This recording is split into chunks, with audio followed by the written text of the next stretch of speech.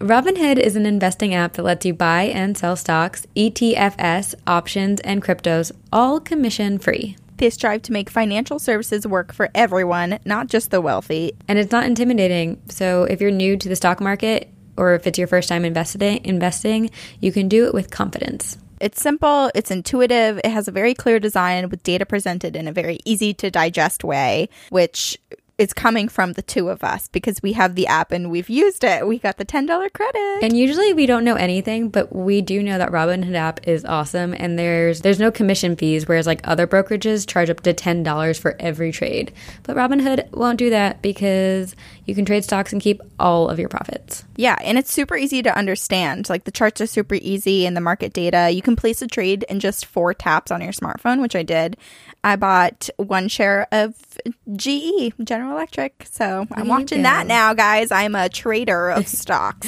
Corinne is a trader. And they also have like these cool collections. So like if you don't really know what you're interested in buying, it has like collections like entertainment and social media. And it's all very easy to understand. And then you can build your portfolio. We all are going to look really smart with this app. Mm-hmm. Robinhood is giving our listeners a free stock like Apple, Ford, or Sprint to help build your portfolio. So sign up at ghost.robinhood.com. That's ghost.robinhood.com.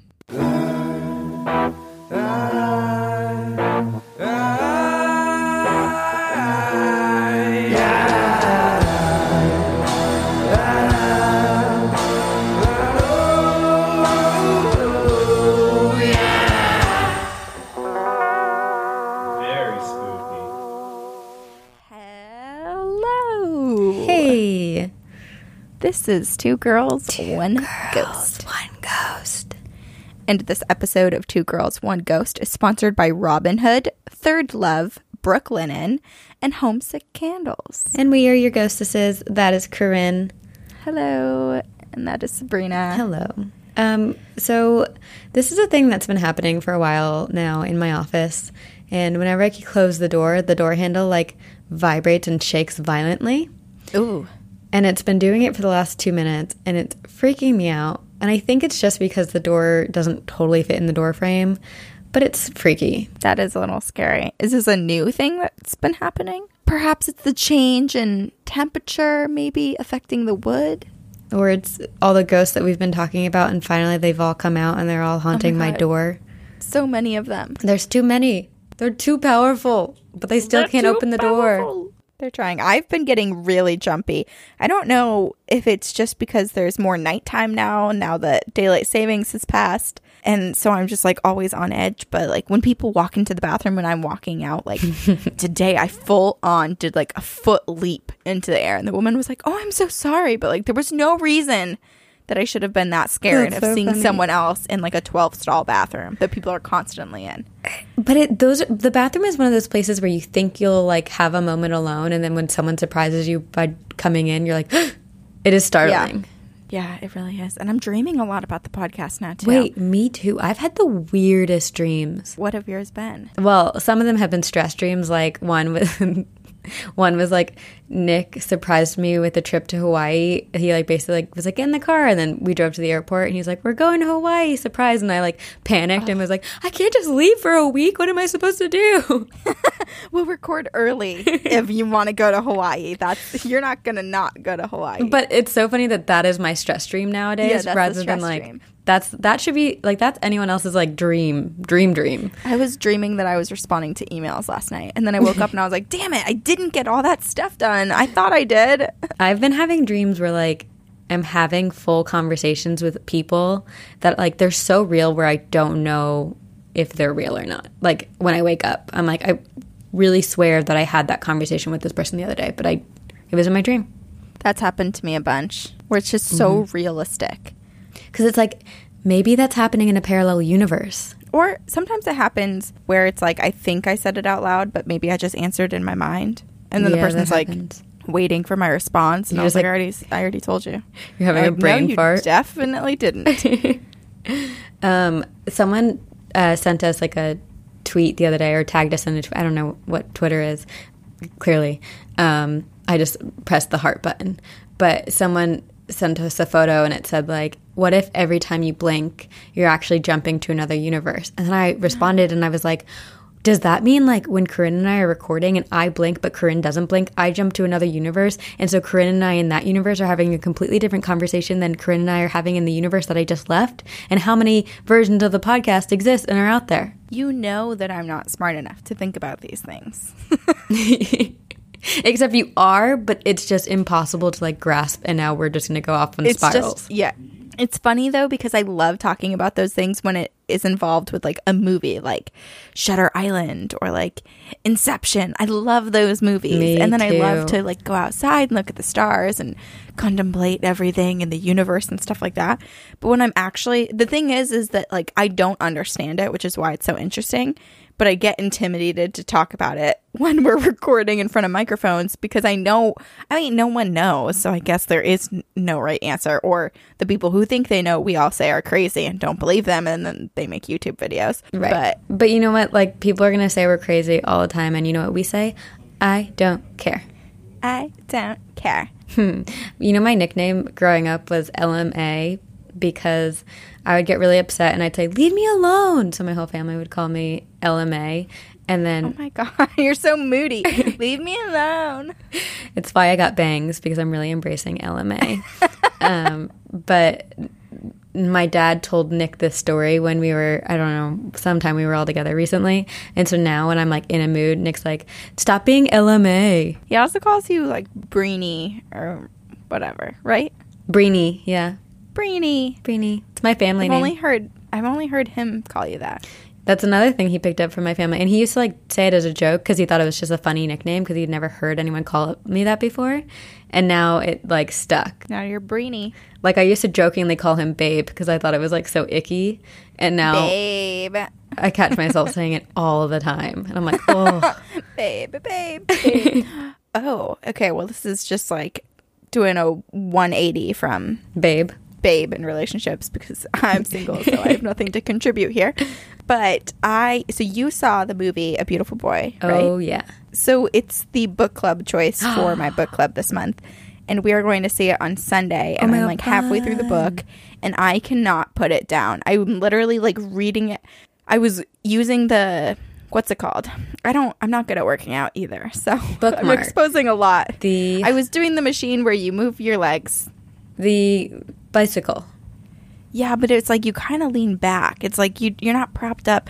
I don't know. It's one of those spinny leg things. The unicycle. And I realized that I was like hardly even moving my legs because I was reading my book at the same time. And I was so into it that I realized I just stopped on the machine and I was just sitting there for like, I don't know how many minutes just reading. And I was like, oh no, this is embarrassing. You just need to get out of the house. So you just go sit on the bike at the gym just to read a book. Just sitting. And it's funny because I was like totally shifting my weight too because I was like, my butt is getting comfortable. I was like really trying to relax. You bring a blanket with you and sit on the bike. Oh my God, next time. But yeah, the book is so good. So you recommend the movie, I recommend the book. Okay. Yeah, I want to read the book. Both. There are two books. There's the one by the dad and one by the son. Wait, there's... Which one are you reading? The one by the dad. Oh, see, there's one from the son's perspective as well, which I hear is good. Is it the same title? No, I think it's a different... I don't know what the title is, but... Okay, I just got slightly concerned for a second that everyone at book club may have read different books. No. They have different titles. Okay. Yeah. Well, now I have to read that one next. I just read Leaving Time by Jodi Picoult for my book club, and it talks so much about the universe and the paranormal, and I'm telling you, everything in my life is starting to connect. Like everything I do and everything I read and everything I watch has some connection to the paranormal, and it's like maybe I'm a ghost and this is what these signs are trying to tell me. Well, isn't there a comedian that talks about, which one is it? There's some comedian that talks, it's Aziz Ansari. We've talked about this, where he talks about like how so many ghosts are like the old ghosts, but he's like, but what about the modern day ghosts? Have you ever moved into like a newly renovated apartment and then there's someone in the corner just being like, what's the Wi-Fi password?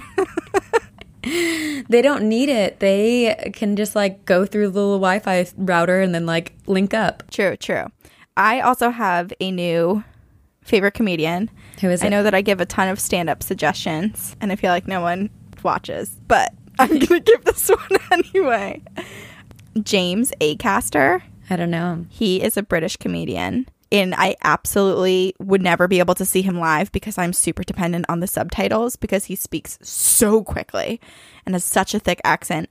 But I was like, my whole family watched it and my mom and I were like, could not breathe. I could hardly see, and I probably missed half the jokes because my eyes were shut because I was laughing so hard. He's good. He's good, guys. He's really good. Amazing. So if you want to take a break from spooky stuff or the horrifying ghost photos we post on Instagram. Oh my God, that one. So yeah, everyone go look. So from Encounters 26, we had this past week one story from Natalie and her friend who sent that photo, and it's like the creepiest photo. And so I posted on Instagram today, but it kept self-deleting from my phone. Wait, it was self-deleting? Yeah, I would save it because I was trying to add it to the Instagram story, and then I would save it from the text that you sent to me when you blurred out the faces, and then I would go into my camera roll and it just would be deleted, and I would go to my trash in my photo album. I'm so scared. And there were like 6 of them in there. 666. I silently What time screamed. was it? Was it 3:33? Oh my God. I saved it on my phone. I blurred out the faces. I immediately deleted it from my phone. I was like, I am not going to keep this on my phone. As soon as I sent it to you, it was off of mine. I need to delete it from my desktop computer because it's going to start haunting me. Yeah, you absolutely should. It's something about it can live on social media, but actually having something saved to your phone feels so much more permanent. It feels like you're inviting it in. Especially because they love electronics and phones and all those things. They just have more energy that way. So, oh my God.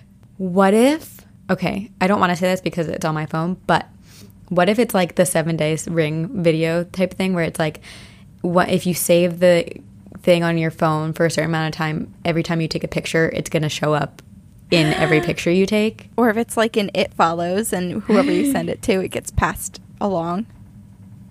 Who do I send it to? I don't know. Not me. I already sent it to you. I gave it to you. Send it to Nick. Pick a random number? No, because then they'll be unprepared. Well, I don't want to die. I didn't say you were going to die. Well, we don't know what's going to happen. Okay, that's true. I might already be dead, and this is just all a dream. We both are. Which brings me to a theory about the haunting at the Hill House. This is not a spoiler because the way I'm going to phrase it, if someone hasn't seen it, they won't know what I'm talking about. Thank you. But there's a theory that they never actually get out of the red room at the very end. That it's all just imaginary, because something that is noticed is that every single time anyone in the family is in the red room, there will be something red. So when they're having a vision, like the sneakers will be red, or someone's wearing a red coat, or there will be a red blanket on the couch or something. And that's your indication that they're in the red room. The finale, they are around a cake and the cake is red, and you're at the time under the impression that they are not in the red room. But does that mean that they are? Interesting. So, just leaving that there. Read it on an article. Even the actors are like, they don't know. And we'll never know. It out to the others, and they were all freaking out. We'll never know now, because I'm pretty sure they're not doing the same family. They're not. I'm pretty sure. Yeah, because they're gonna do a sequel, but it's gonna be a whole different. It's gonna be like American Horror Story, how they do like each season's just completely different. Yeah, I really want to learn about the Hills, especially because. Well, I'm not going to say anything. Okay. It's like I finally caught up and now I can't talk to anyone about it. So I'm bummed. Well, you can talk to me. Yeah, but not on the podcast.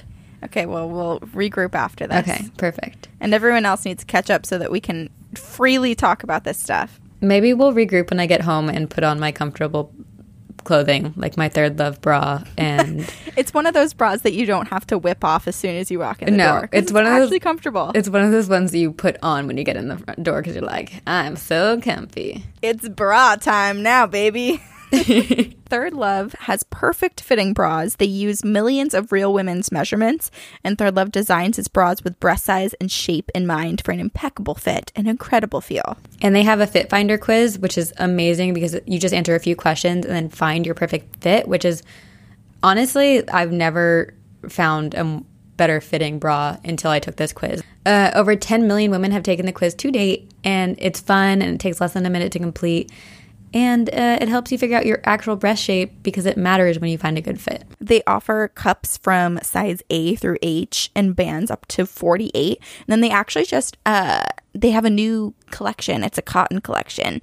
Ooh. And they launched their cotton collection. It's like t-shirt bras and cotton underwear because all of the customers really wanted it. And Third Love takes customer input very seriously. So like I said, I got a bra, and I never wear normal bras because I just like never found them comfortable. And then I was like, you know what? I'm going to open my heart and open my boobs to another bra. And I finally, I feel so at home in this one from Third Love. It's amazing. 3 other women at my work now have bought them because I talk about them so much and I show them to them, which is inappropriate because I'm in HR and I'm clearly exposing my breast and my bra to everyone. So, but it's working. It's working. Everyone buy it. Yes, because Third Love knows that there's a perfect bra for everyone. So right now they are offering our listeners 15% off of your first order.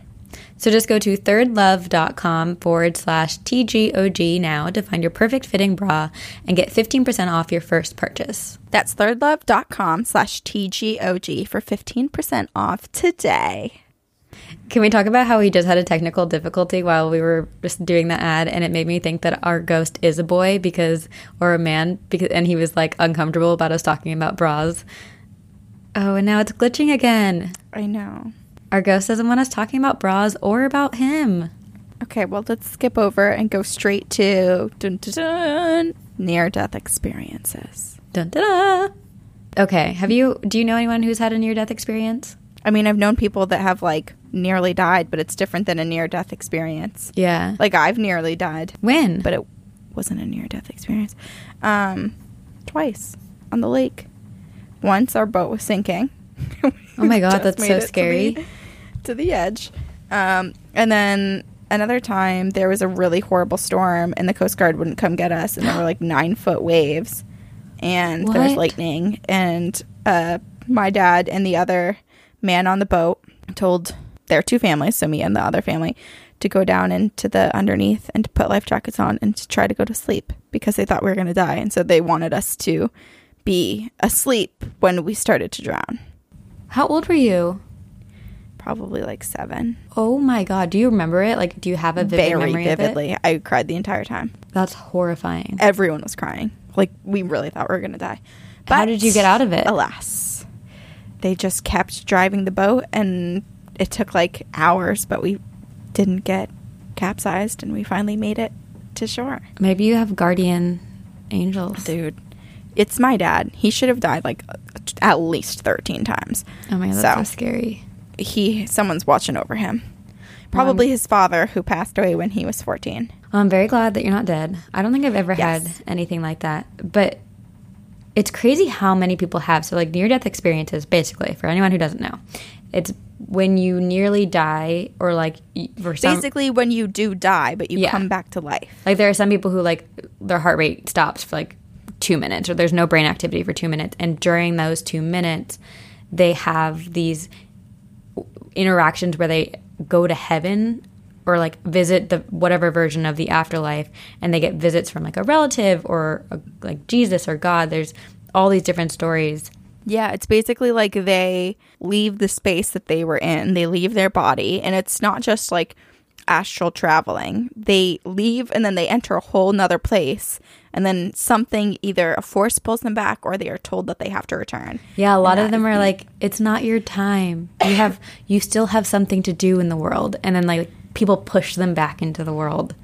What's interesting is that so many people don't want to go back. It's like you're filled with such acceptance, and like, which is actually really nice to think that after you die, it's not like this really confused, for the most part, because we don't really, maybe some spirits are confused, and that's why they're still here on Earth. Yeah. But for the most part, it seems like people are just so like, oh, this is it. I feel like completely at peace. I feel so happy.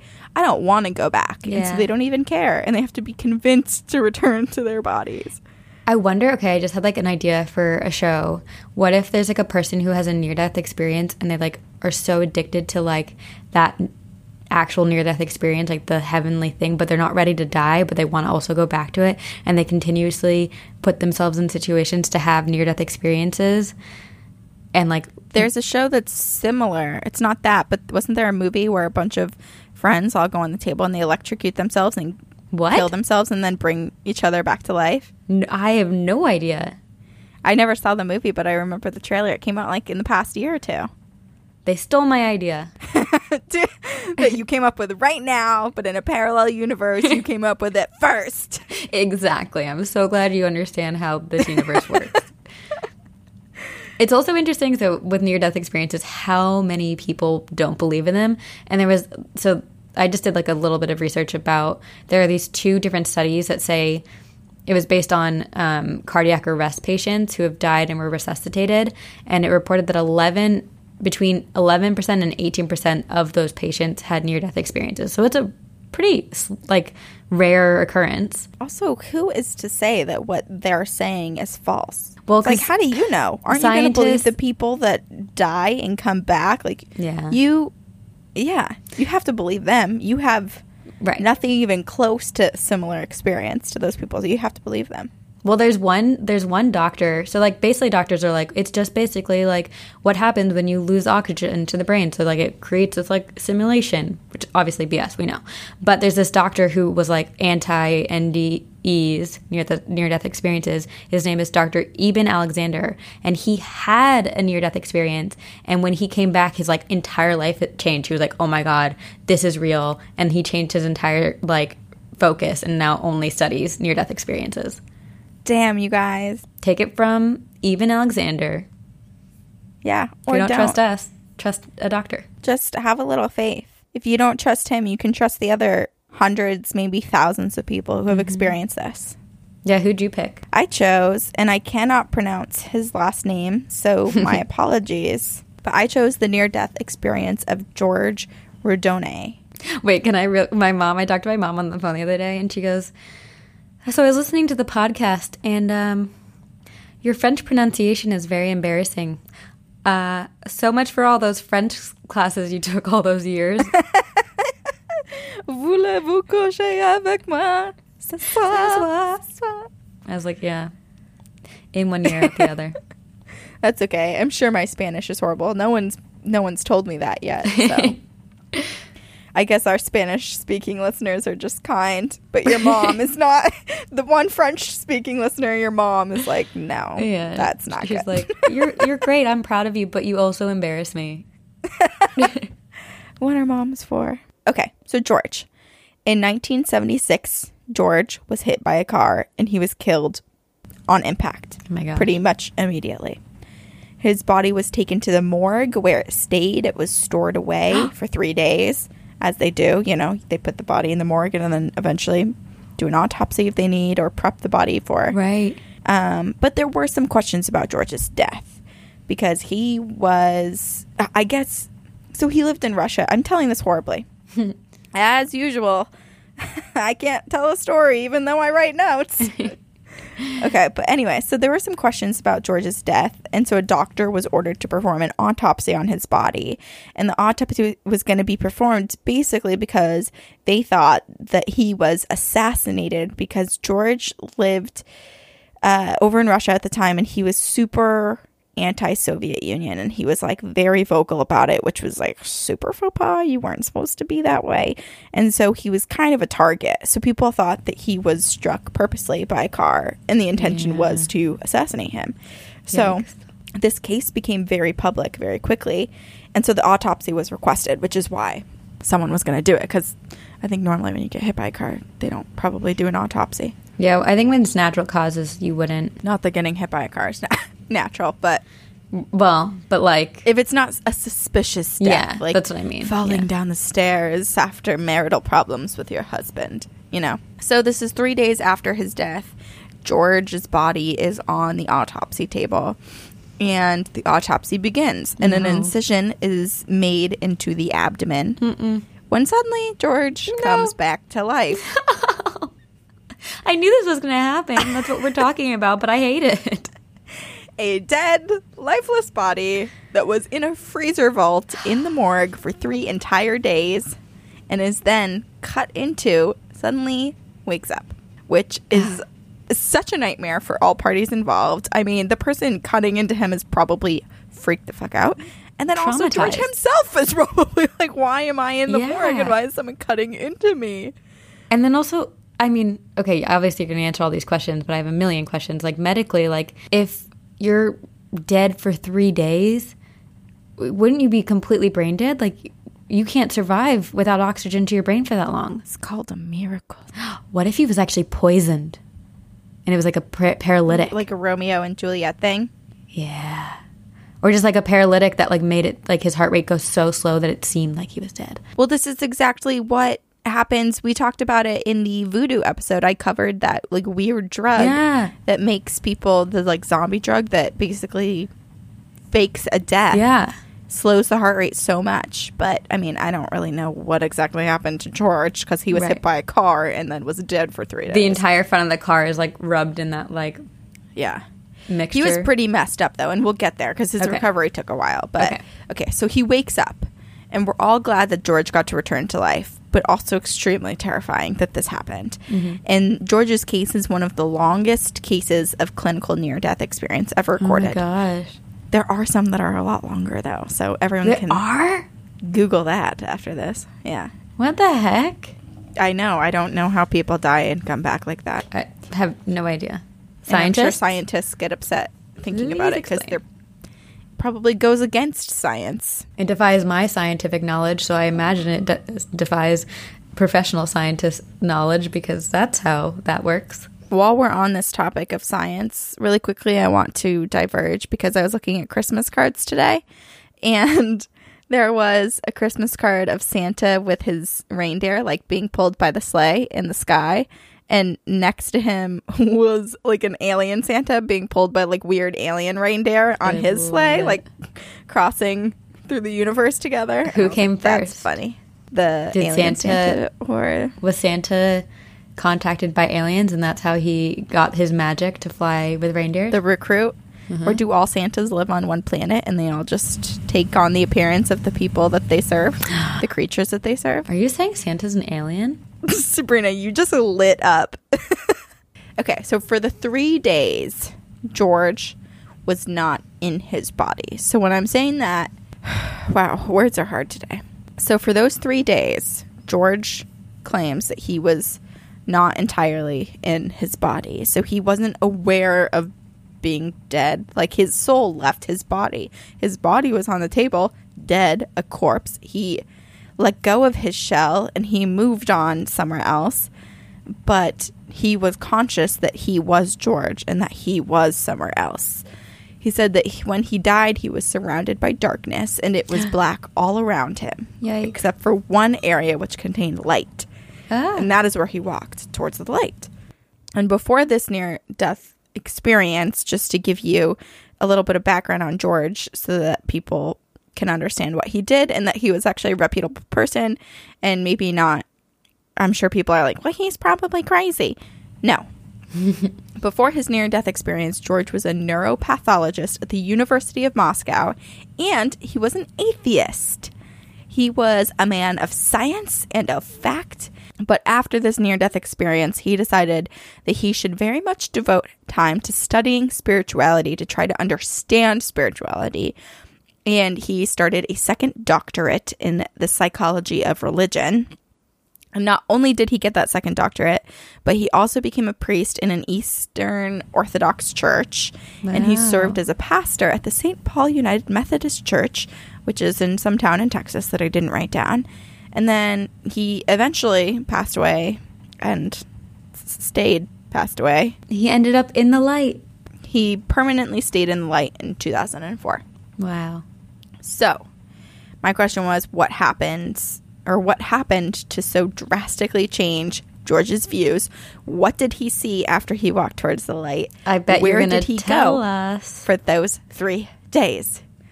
Yes, of course. This is always how I set it up. I ask a question and then I answer my own question. George said that, like I mentioned, he was in complete darkness at first. He said he was free of any pain, though he had just been struck by the car, And he was very aware of himself and of the space around him. And he was still George. He remembered his life. It wasn't like he became this, took on this soul version of himself that like had all this understanding of previous lives and whatever. Like he was just George, and he was away from his body. He knew he was, and he was surrounded by darkness. And he said the black was just so black. It was blacker than black, blacker than you can expect any black. It was just so overwhelming. And he said the blackness was nothing he'd ever experienced before. Was it like darkness or just like void, like empty void? It was kind of both. He said that it was like pressing on him and that he was scared in the dark. Well, that scares me. And that he didn't know where he was. I mean, we know that he saw a light at the end of the tunnel or in some point in the blackness, and he was walking towards it. But like, at first that didn't appear, though. It was like after a few moments. I wonder. So at first he was just in dark. Like, darkness. What if that's what some people end up going to? It's really upsetting. Yeah. It's like in The Chilling Adventures of Sabrina when she goes into that. Did you watch the whole thing? Yeah. Where she goes into the forest that's all like misty, and there's the crying baby and the people just wandering around. That's kind of what it reminds me of. But this is like complete isolation and darkness. And he said that it was super overwhelming, that he was very aware that he said he thought he was still alive, but he was just in some other weird dimension. But he felt like he was still alive and a person walking around. So he's thinking about everything, and he's super confused, and he's like thinking about his life, and he's thinking about like how he's feeling in this complete darkness. And then finally he just accepted the fact that there was darkness and hoping for something else. And this like scary, very black, overwhelming dimension he hoped was not the only thing that existed. And so he started thinking about the darkness more and about his existence, and he thought to himself, how can I define what is positive in darkness? And as he thought that, the bright light shone down. He said it was almost a blinding light, like someone just taking a flashlight in pitch darkness and putting it right to your eyes. It's like a test. The blinding light comes down and shone towards him, and this immense pressure of the darkness begins to dissipate, and George feels warm, and he feels comforted, and he's no longer panicked, and he knows that he can go towards the light. And then he said the light almost turned into a show of particles, so it almost like split, and it was like these molecules were just going around and dancing around and doing this sort of show. And he said that they were flying everywhere, and it almost seemed chaotic, and yet somehow it still went into a pattern. There was some sort of like rhyme and reason to it.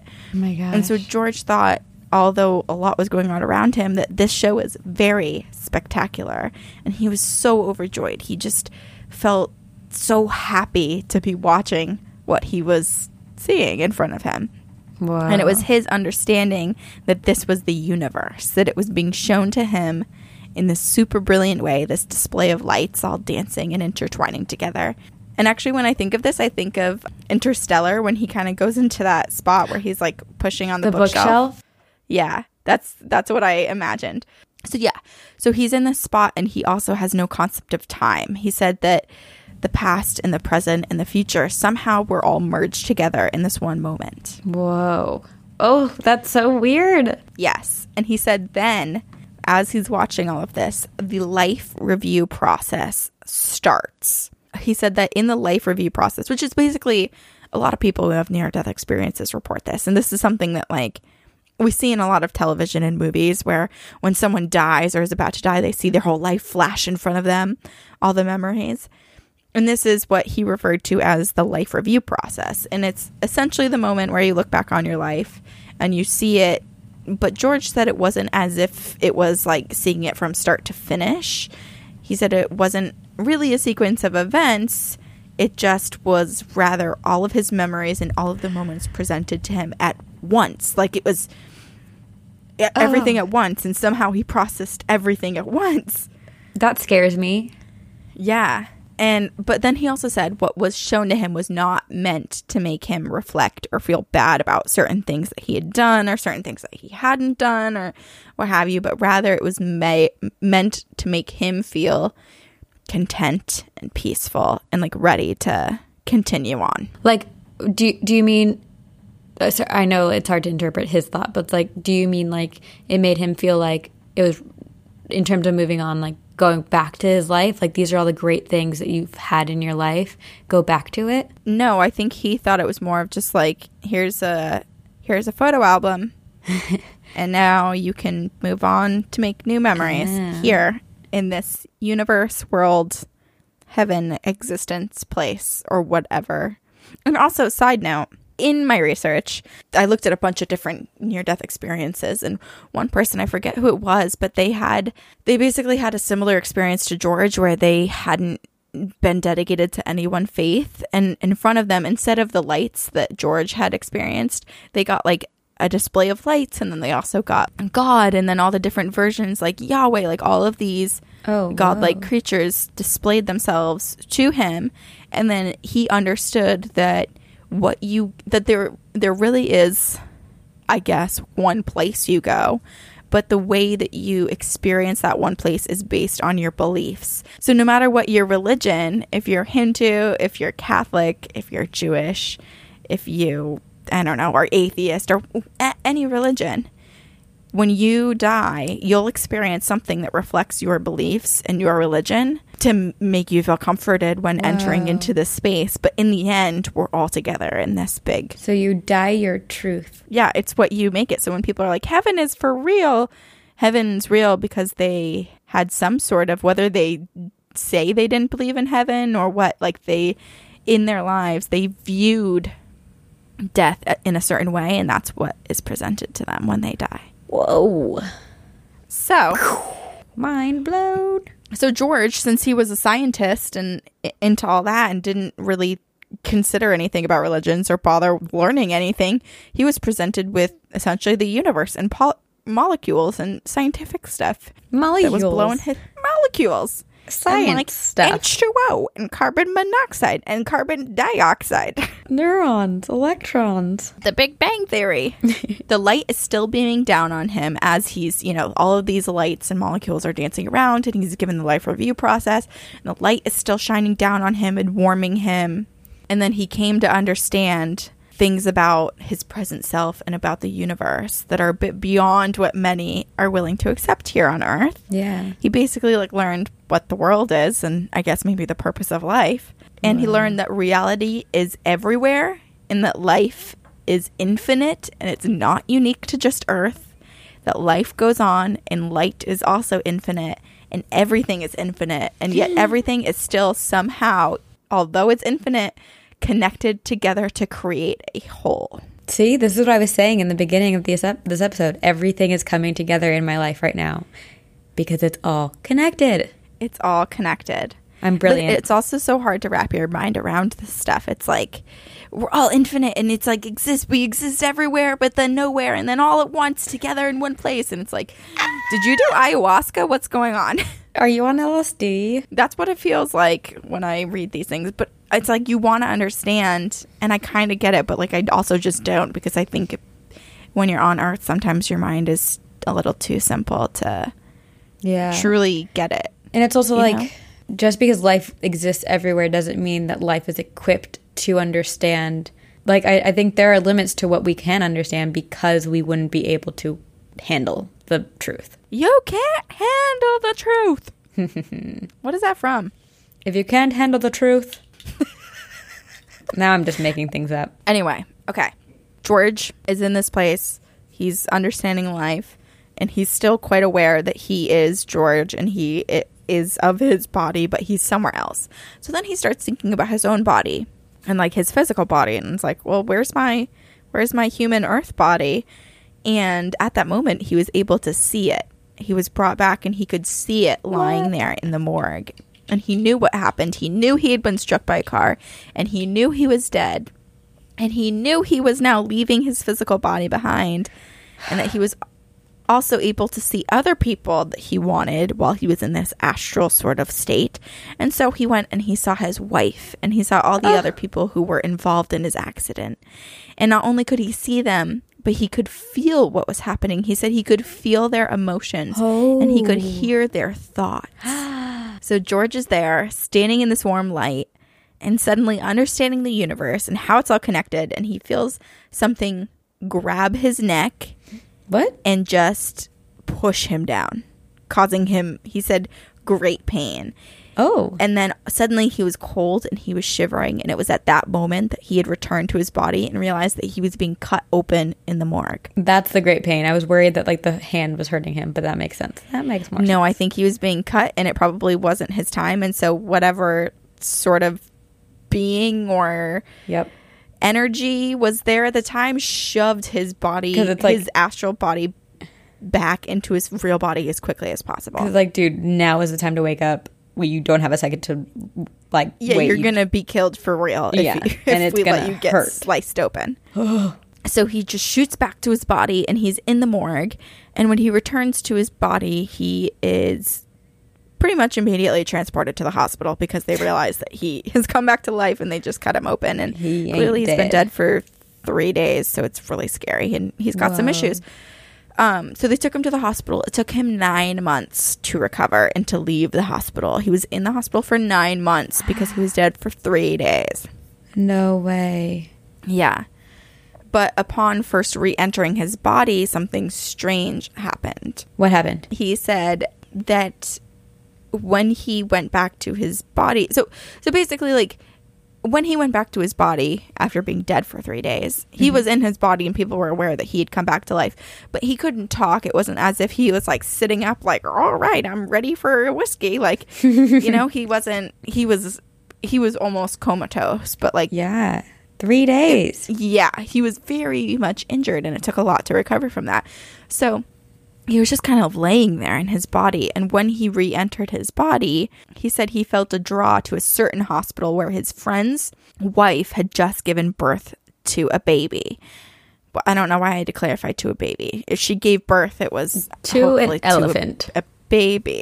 So George feels this draw to the hospital and to where this baby is, and suddenly he's able to go there. So he he astral projects.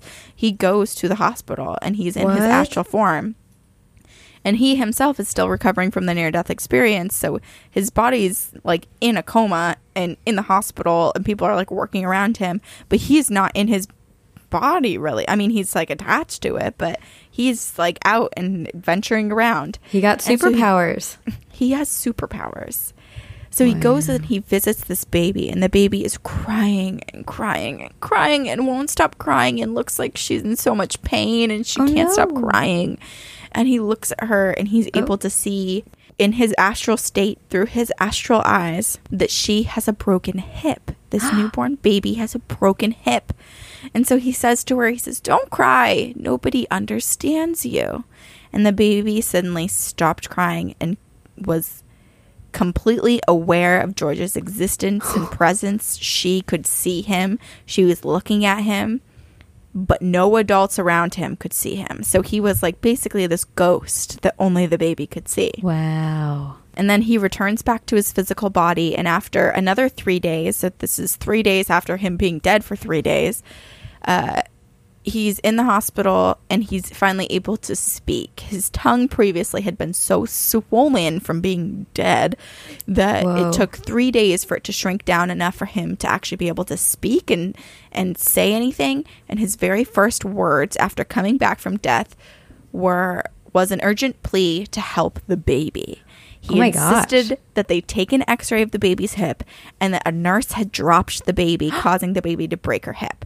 And so the doctors are like, oh shit. And I'm sure normal doctors would be like, okay, we don't trust this guy, he's kind of crazy. But he also just came back to life after 3 days. So it's like, you don't know what he's seen. Right. So anyone who comes back from after 3 days, trust anything they say, because clearly some miracle is happening through them. Literally. So yeah, so they believe him, they trust him enough to rush to that area where the baby is, and the doctors took x-rays of the newborn baby and realized that George was completely correct. Oh my God. And the hip was broken, and so they were able to treat the baby so she wasn't crying and in so much pain. And then they confronted the nurse, and the nurse admitted to dropping the baby and was immediately fired. Yeah, you don't lie about that stuff. Like, if you drop a baby, like, it happens, but like, you can't let a baby sit with a broken hip. Oh my God, yeah, you having a job is way less important than a brand new baby and their safety and health. What's more is that George's wife realized that George had in fact communicated with her in some sort of way when he was dead for those 3 days. Whoa. So when George was in another realm, in the other astral plane, wherever he was, remember I said he looked down on his wife and others, and he said that he felt as if he could like hear their thoughts and feel their emotions. And so he was describing this as sort of like telepathic contact with those people. And he said he could enter people's minds and know what they were thinking about. And he had gone into the mind of his wife, Nino, and he heard her speak and heard her thoughts. And he listened as her mind and her like physical self was picking out a grave site and going through all the details and just everything she was thinking about. And he also was in her mind when and I was like, wow, he was only dead for 3 days. But also it's like you're panicking and you're going through everything and your whole life is about to change. So I think it's only natural that her mind started to wander. And she was like, will I ever marry again? Like, this was my husband. What am I to do? Like, what are my options? And it was also, I don't think then women really worked. So she was kind of like, what am I supposed to do? Like, what are the pros and cons of all the men in the area? Like, will I ever have an option to marry again? Those are normal questions. Right. And so on that 3rd day in the hospital, when George regained control of his tongue, took care of the baby, he then spoke to his wife and essentially repeated everything that she had thought. That's so all creepy. The details. And I'm sure it was probably a bit awkward, especially when it got to like, oh, here's the pros and cons of all the males in our town. But apparently he didn't get one detail wrong. And so she was like, what is this sorcery? I'm really scared of you, George. And so she pretty much avoided him for the entire year. And she divorced him. The end. She didn't divorce him, but like almost. She didn't really talk to, I mean, they lived together, but she avoided him and didn't really talk to him much that next year, because also she was really pissed about his intrusion on her privacy. Yeah. But he was like, he didn't know he was coming back. And like most people would want a sign from their loved one when they die. Like, you know, you think all those things, and like if you said, I don't know. I get it. I get but it. I also I get it. Get it both ways. But I'm sure she was thinking like, well, if you saw me or like heard me start to think things that were very like private things, you should have left. But he also had never experienced that before, and he probably didn't have control over what he was listening. He's not a professional near-death experiencer. He's new here. Yeah. She was pretty pissed about it. She thought it was a huge violation, and so she said that she actually slept in another room for almost a year because she was afraid that George would be able to hear her thoughts even though he was alive again. So she was avoiding him. But eventually George makes a full recovery and he returned to his normal life, and he spoke frequently and openly about his ordeal, but he never wrote a book, which many other near-death experience experiencers have. Yeah. But he did deliver a keynote address to the United Nations, which I think is really cool. Damn, George. Yeah, and then he eventually passed away in 2004. And that is the near-death experience of our friend George Radone. Hiya, Georgie. I have so many thoughts because it's like when you said his tongue was swollen, I was like, oh my God, I totally forgot about the fact that your body decomposes when you die. So like he was like decaying, and he came back to a decaying body. Yeah.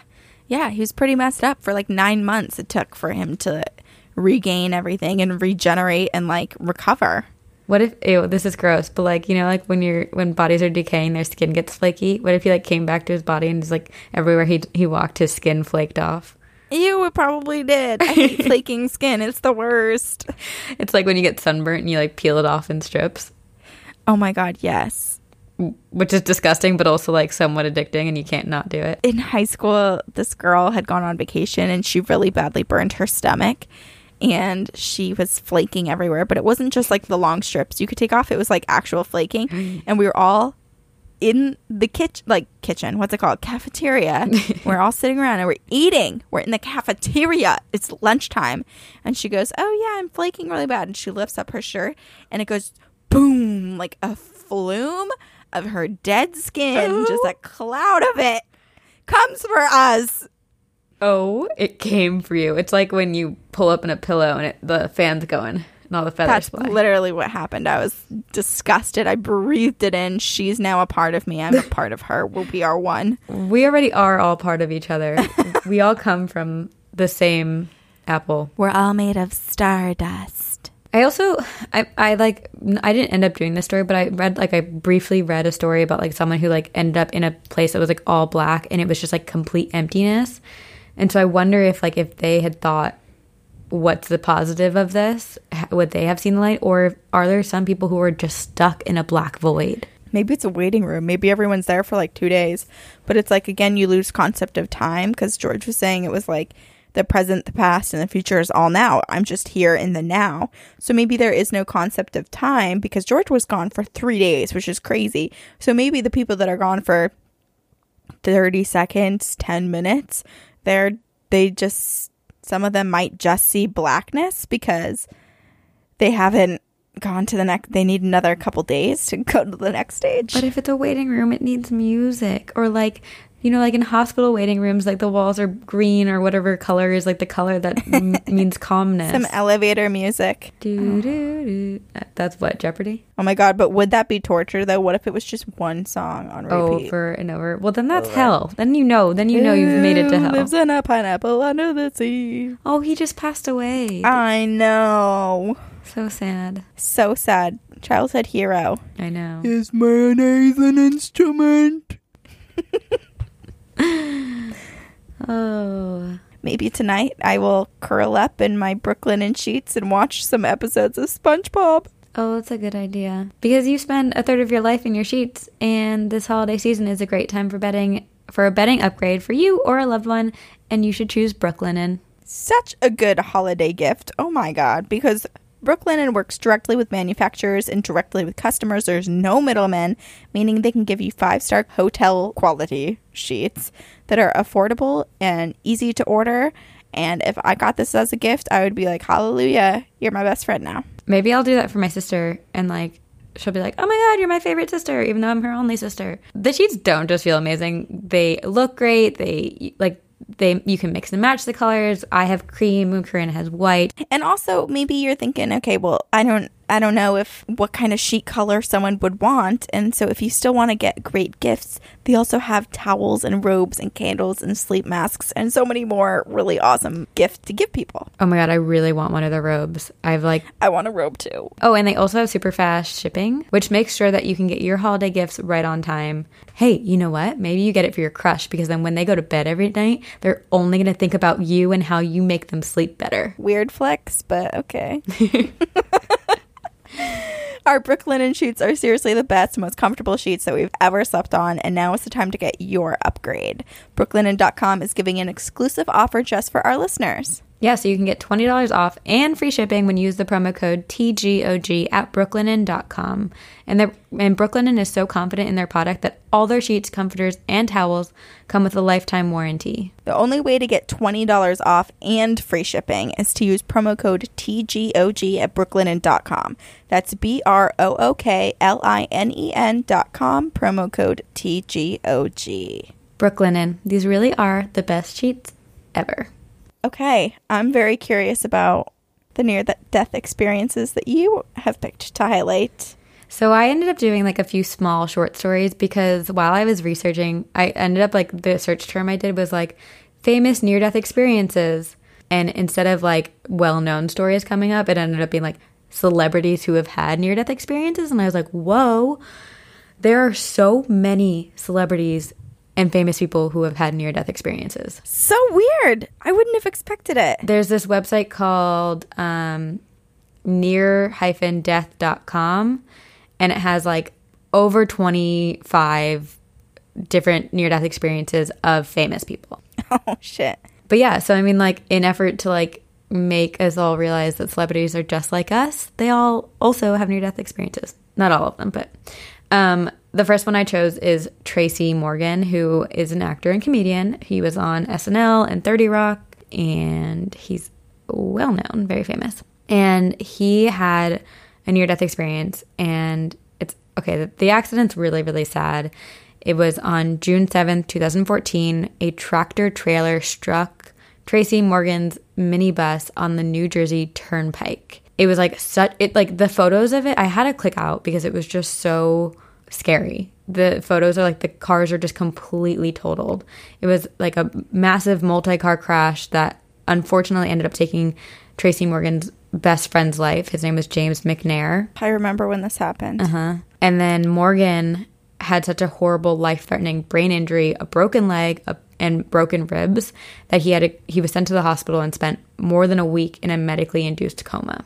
When he like finally woke up, I'll get to the near-death experience later, but when he finally woke up, he was blind for 6 days, and it was just like he was on Oprah's Super Soul Sunday, and he talked about it, and there are a ton of YouTube videos or it's on Super Soul Sunday TV. Like, if you have a chance, watch these videos because I just was bawling the whole time. He said it was like the hardest thing he's ever had to go through, just waking up from it. He was blind. He had like so much trouble moving physically, and like his mind, like he had also to wake up and realize you also lost your best friend.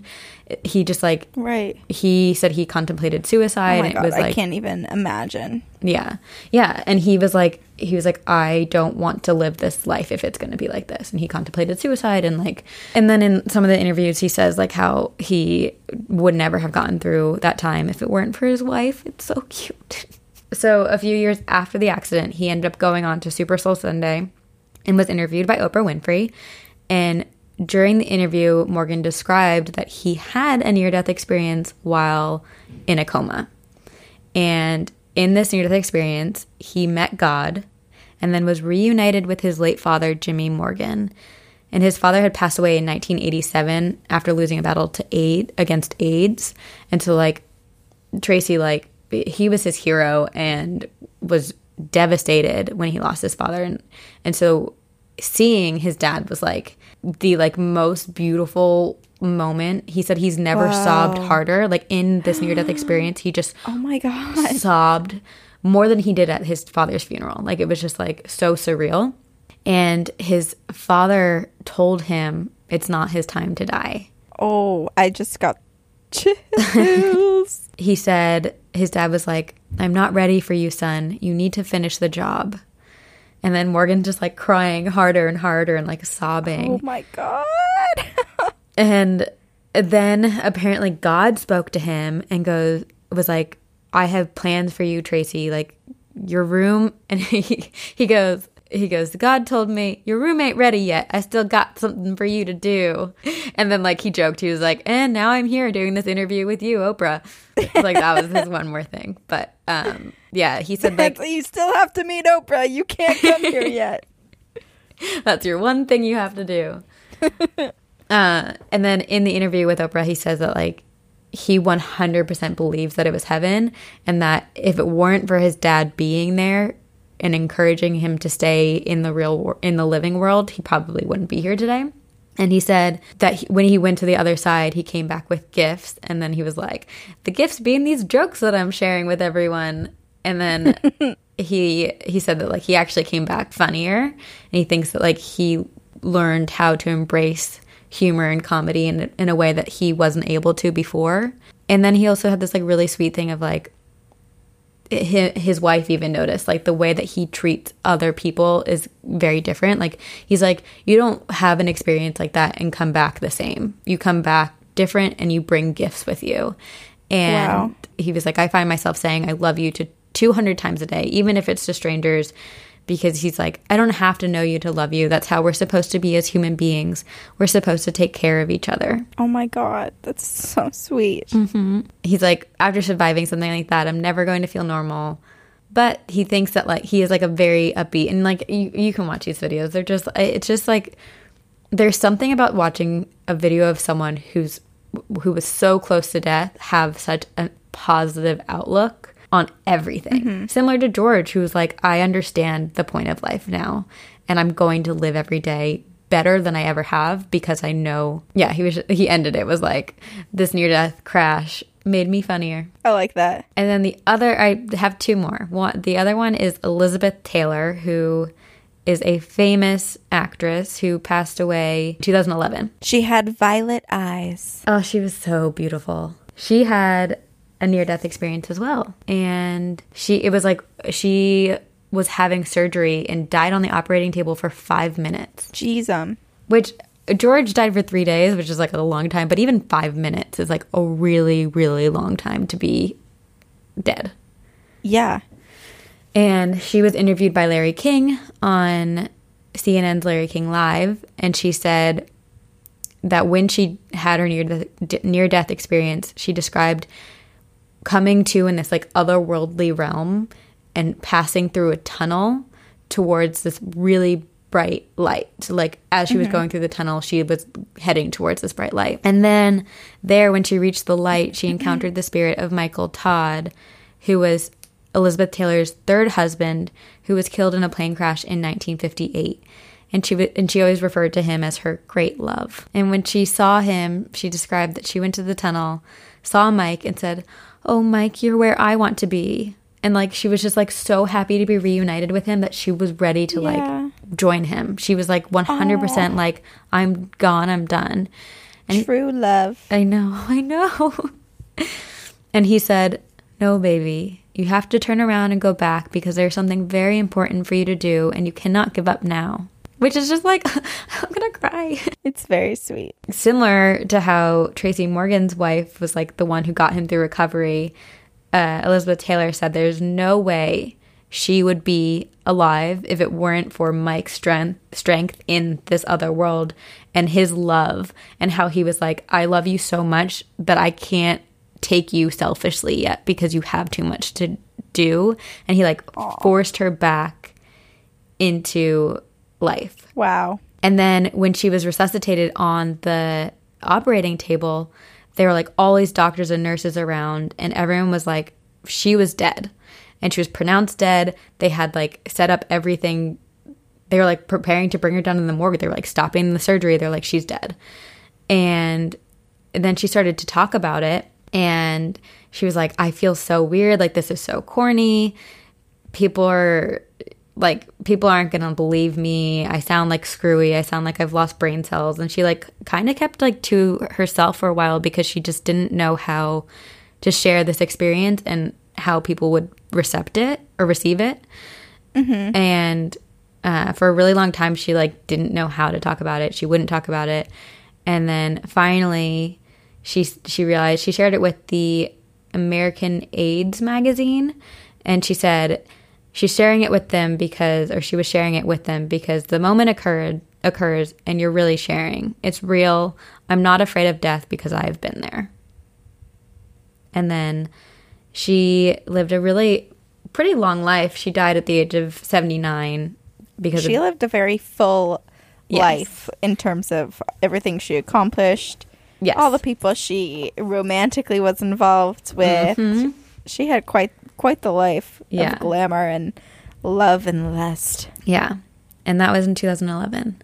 And then the last story I have is a twist on near-death experiences. Because rather than someone who had a near-death experience, this is a celebrity that people see often when they have near-death experiences. What? Wait, can I guess? Uh-huh. Is it Elvis? Uh-huh, yeah. It is? It is. Wow. How did you know? Oh my God, have you seen him? I don't know. Maybe I've died before. I saw Elvis. He greeted you? I stopped breathing for a couple moments in my sleep. Ain't nothing but a hound dog. So interesting. Why is Elvis? I think it's because he was such an iconic person. Like, I was doing research on it, and it was like a lot of people think that he shows up to them because a lot of people will see God-like figures, whether it's like Allah or whatever God you believe in, Jesus.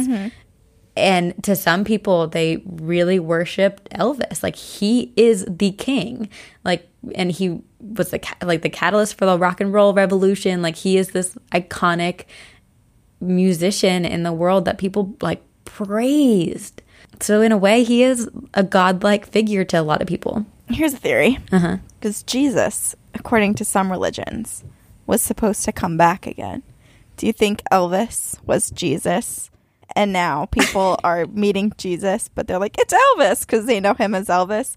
But really, it's Jesus. I don't personally think that's the case, but I love the idea of Jesus was like, I know who I'm going to come back as. I'm going to be a rock and roll artist. Yeah, why not? I mean, he lived his first life as a carpenter. He wanted true. something a little more exciting this round. Maybe he came back as Bob Ross. Oh my god. That's a guy I would follow. If Bob Ross, That's who you see when you have a near-death experience. if he had a cult, I would join it. I believe it. He already does have a cult following. The man was so peaceful. He permed his hair. He fostered squirrels. Like, that's the most amazing cult I've ever heard of. Yep. I'll come visit you. Okay, so Elvis was not Jesus, Right. but we can't say for certain. We can't say for certain. But so he never had a near-death experience himself, and he died at the age of 42. He was so young. It was such a devastating death. And it was in 1977. And since then, there have been numerous alleged sightings of him, which this is aside from near-death experiences. A lot of people thought that maybe he faked his death. And like, there were like all these like rumors of a forged death certificate and like an alleged wax dummy in his original coffin and like all of these like crazy things that like, and there are a lot of like ghost sightings of him where they're like, it's not a ghost, he's real. So It's like Tupac. yeah. There's so many conspiracies around like celebrity deaths. But so the unfortunate thing is a lot of people have seen Elvis in near-death experiences, but they're really hard to find on the internet because they're all compiled into this book called Elvis Afterlife by Dr. Raymond Moody. But I do have one story of a woman who saw Elvis when she had a near-death experience. She was a 45-year-old Midwestern teacher, and when she, during her near-death experience, she saw Elvis in this, like, intense light. Similar to all the other stories, like, when you reach the light, you see the people who are going to send you back or give you a message. And she had met Elvis when she was a child in real life, and when she entered into the dark and reached this light, she said the place seemed very holy, and her father, who had died 2 years earlier before this near-death experience, was there, and so were her grandparents. And everyone was happy. They were all like hugging, and her dad was like, we are so happy to see you, but it's time you need to go back. And as she turned around to like head back towards that dark tunnel that she had come in from, she sees Elvis, and he's just like standing next to his family, next to her family. And she like turns back and is like, what? And I like how she's starstruck even in the afterlife. Yeah. Like, wait, what's going on? Because like, it's just funny because she didn't expect that. And like, he comes up to her like in this very peaceful, like she said that like seeing her parents, her grandparents and her dad was like very, very peaceful. But when Elvis came up to her, it was like a whole other feeling, like beyond the feeling of peace, like a serenity that she had never known existed. And he grabs her hand and goes, "Hi, Bev. Do you remember me?" And wait, do you think Elvis only appears to people who've met him throughout their lives? Do you think that is how he's repaying his fans? Anyone who's ever met him, he then greets on the other side. Interesting. And does he sing? And does he select songs based on the person, maybe the time of year? Like right now, maybe he'd sing "I have a blue." Oh, he picks the time of year. Christmas without. And he sings that and shows the person their loved ones who are still living on Earth. Yes. You gotta go back. You gotta go. I think I'm gonna have to order this book to read more about these experiences because it's an entire book about people who have seen Elvis at near-death experiences. And it's funny because it apparently like people will see him in different forms. Like some will see him like really young and like groovy looking and like handsome, but others will see him like fat, like a fat Elvis who just like let himself go in heaven and he's just like comfortable and like love it. Yeah. But yeah, I don't know if it's just the fans who he's met or if it's just people who have like greatly worshipped him. Well, you better start your worshiping now in hopes to meet Elvis. Mm-hmm. Because if you see Elvis, you know you're in heaven. Those are my near-death experience stories. That's crazy. Mm-hmm. And there are so many more celebrities. Like there was George Lucas had one. Who else? don't remember, but there were so many. Wow. But you picked good ones because it's people that everyone will know, most likely. And then also Tracy Morgan is so relevant today, and that just happened, like, within the past couple of years. Yeah. And there are videos on, like, all of these. If you go on YouTube, and you can find, like, so many people have had near-death experiences. There are just, like, endless amounts of stories about them. God, yeah. I keep thinking about, you brought up a good point. It's like your body is dying and decaying, essentially, as soon as you die.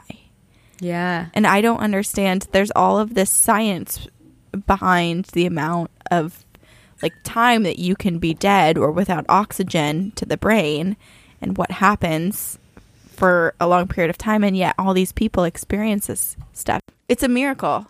I also, like, it makes me wonder, and I don't believe this, it just makes me wonder, like, if it doesn't have to do with, like, blood flow to your brain at all. It's, like, all about your soul. And, like, some people, when they die, their soul just immediately leaves. But then, like, other people, when they die, it comes back, and that's what resuscitates the body. Yeah, it's such an interesting concept. I mean, and I think I kind of like the near-death experiences a lot because it lines up nicely with how I view the body.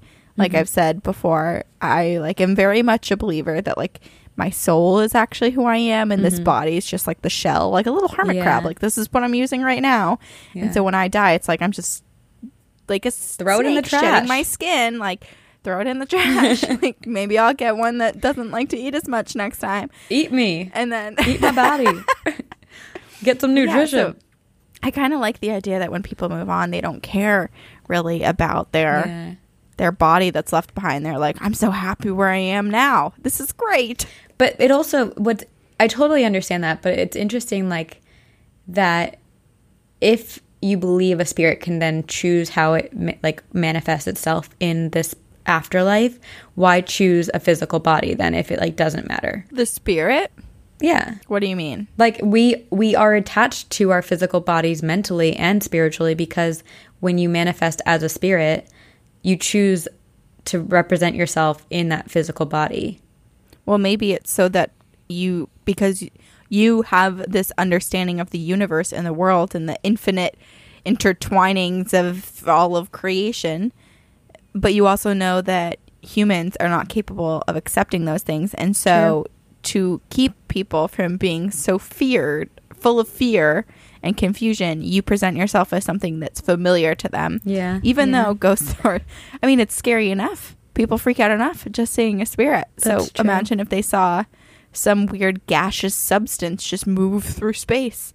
Although, after looking at that picture that we posted on Instagram, I almost would rather that because that girl in the picture is scary. Ugh, why'd you have to bring it up again? Sorry. This also brings up the whole, I had a debate the other day about, like, you know, like Black Mirror, they did that episode where you can, like, take consciousness and put it into something else that's not a human body. Like, and there's, like, all these people in the science field, scientists say, me being my credible sources, that, like, there are people studying if you can take a consciousness of a human being and put it into, like, say, a robotic type of frame so that you can live on forever.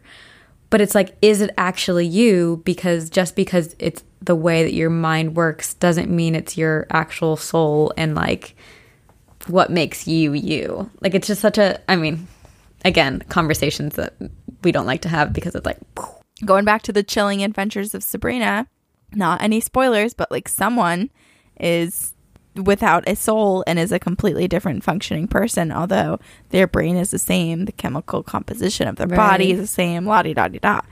So I think, I mean, I believe in souls and you do too. So too, it's, and we're kind of on the same side. So it's just, I don't want someone who doesn't believe in it to, like, have this conversation with us, you know, to bring another perspective to the table. Yeah. Well, that's another podcast. We're believers here. We're believers. Believers. It's, well, okay. Do you think that in the afterlife, regardless of if you nearly die or if you do die, they have, like, homesick candles that just, they, like, have them lit so it's like you remember? You enter the black The space smells and you're just overwhelmed with the smell of New Jersey. Yes. It's a beautiful smell. I'll trust you on that.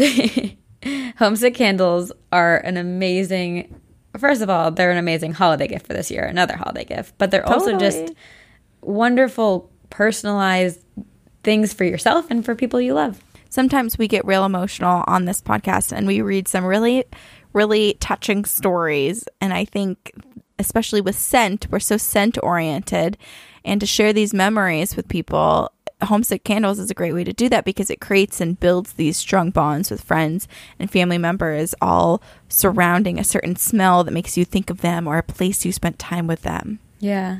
And they have these, and they're actually like really stylish as well. And they're perfect for your home or office. They're a great conversation starter. They smell great when you have guests over. And it puts you in a great mood whenever you smell it or see it on your shelf. And there are 3 different sizes. And there's lots of different gift options too. So if you want to be an impressive gift giver, Homesick Candles is a great one. I've already gifted. I couldn't wait. So I gifted the Vermont one to my brother. But then I also ordered every state in New England. So oh my God, amazing. Because they literally have all 50 states, scents that represent all 50 states, U.S. states, and dozens of cities, college towns, cities. foreign countries. It's awesome. Like I have Massachusetts and I have Boston. Do I have a problem? Maybe. Who did I give them to? Myself. I gave Nick Minnesota and then I have New Jersey. And so we burn them at the same time. And then it's like, we're both at home. Battle of the bands, but battle of the candles. Yeah. Whose home smells better? You guys can find out right now because our listeners who go to homesick.com and use the promo code TGOG will receive 10% off of any order over $50 and get free shipping. That's a great deal. 10% off and free shipping. It's amazing. It's an amazing offer, and it's in the most popular state, and city candles will not last long, so do not wait. Just visit homesick.com now using promo code TGOG. Find a personal gift for your whole list today. Let's jump into stories. I'll go first. Sure. A glimpse of heaven. The dead visited me in a dream. Ooh. Hi, girls. My name is Evelyn, and I just started listening to your podcast because my boyfriend loves how funny you are and got me into the podcast. Much love from South Texas. Hello. Hello, Texas. Well, I wanted to talk to you about a dream that I had back in 2007. So I was in the 3rd grade, and that year my godmother passed away in an accident in Mexico. Aww. During the days of her funeral, many people in my family who she was super close to would have dreams of her reliving what she had went through and having her in a dream in which they seriously thought that she was talking to them, just like an everyday experience. They very much had visitations. It sounds like she was getting chatty and visiting everyone. She was saying, I'm okay. The day after she was buried, I had a dream that I came home from school. And when I walked into my room, all of the furniture was the way that it always looked, and I put my backpack on the floor. Once I look up again, my room was gone, and all I saw were white clouds and a really bright, shining light. And in the corner of my room, there was a white desk, and my godmother was there in a white dress, sitting down and smiling at me. I ran to her and held her in my arms and told her how much I missed her and that I loved her. And she told me that she would be my guardian angel and always look over me, and that I would never be alone. She also told me that she would be fine and turned around and began signing some papers with a white quilted pen. As I looked over to see what she was writing, I couldn't see anything, and it was just a blank paper, and she said, "You are the last person who's going to see me." And then she told me that she will always be with me. Then, out of nowhere, there was a bright white light that took her, and I woke up. I told my mom, and she said that no one has ever had any more dreams about her after me. Oh my God. And that she was most likely signing her papers to go into heaven. Oh. Now flash forward to my junior year of high school in 2015. I had an amazing English teacher, and he passed away from cancer. And after the day of his burial, I had a dream in which I was in a courtroom. But the sky was all stars, and in front of me, the judges were wearing cloaks, and I couldn't see their faces. And one of them then told me, "You're the person who will decide whether or not he will be let into heaven." What? And they asked me what I thought. And obviously, I said, yes, he deserves to go to heaven. Whoa. He's a good man. I feel the reason that these hooded figures asked me was that because he did not believe in God or in heaven or hell. Or maybe his view of the afterlife was that you'd be in front of a court, and so that's what he saw. That's me talking, not I was her. like, where, what? That's my thought, because we talked about how people, what's presented to them is based on their beliefs. So perhaps he thought that he'd be in front of some sort of judgment. But it's interesting that they chose her to like choose. Maybe it's like when you're on Who Wants to Be a Millionaire and you get to phone a friend and he's like, well, she'll vouch for me. Or what if it's like everyone that you came in contact has to vote?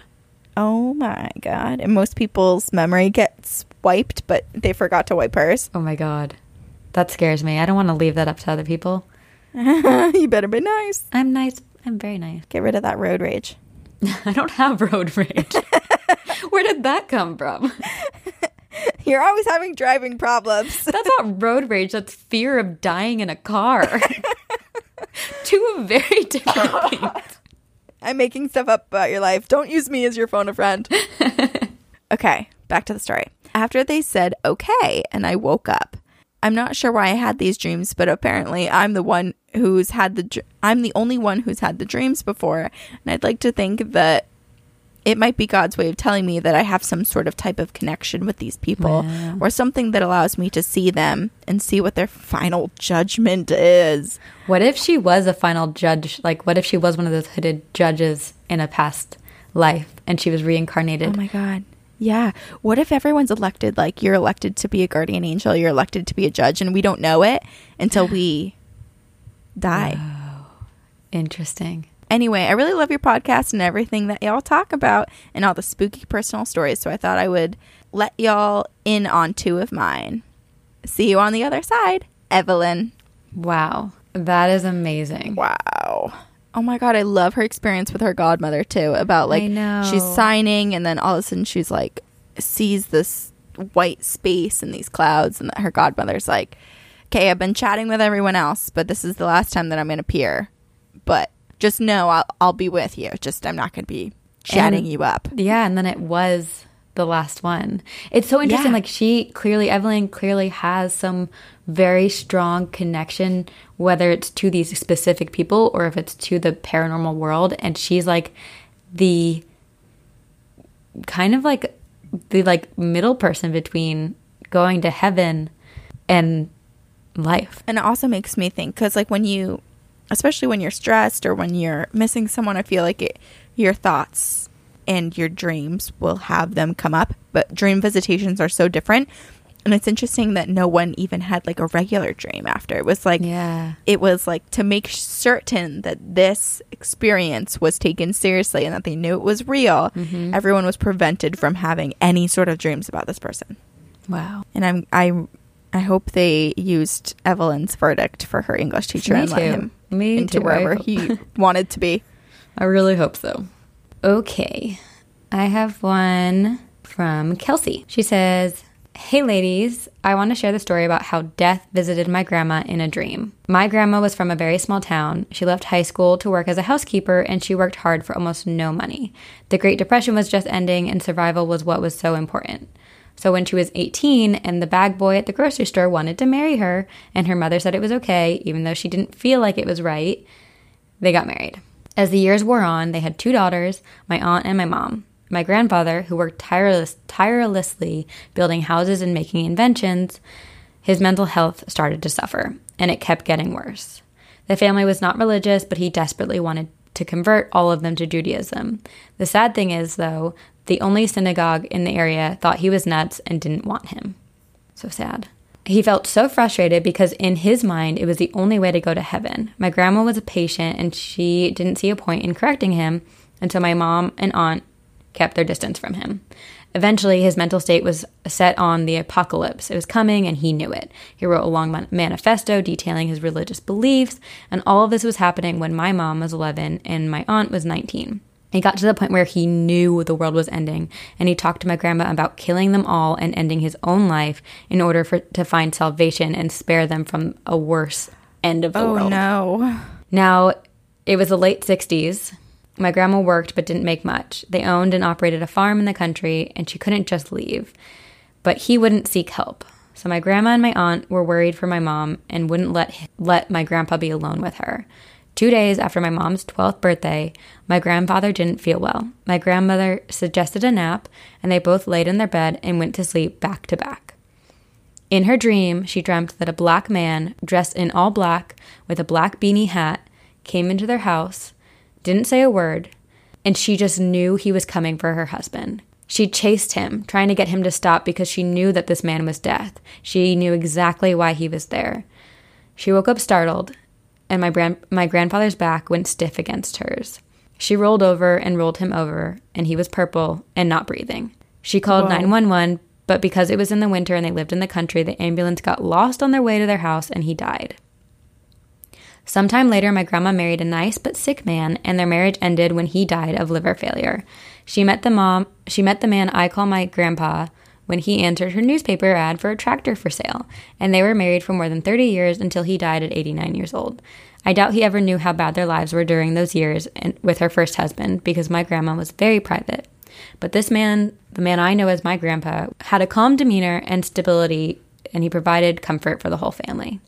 So that's the story of how my grandma met death. It kind of makes me terrified to dream. Thanks, Grandma.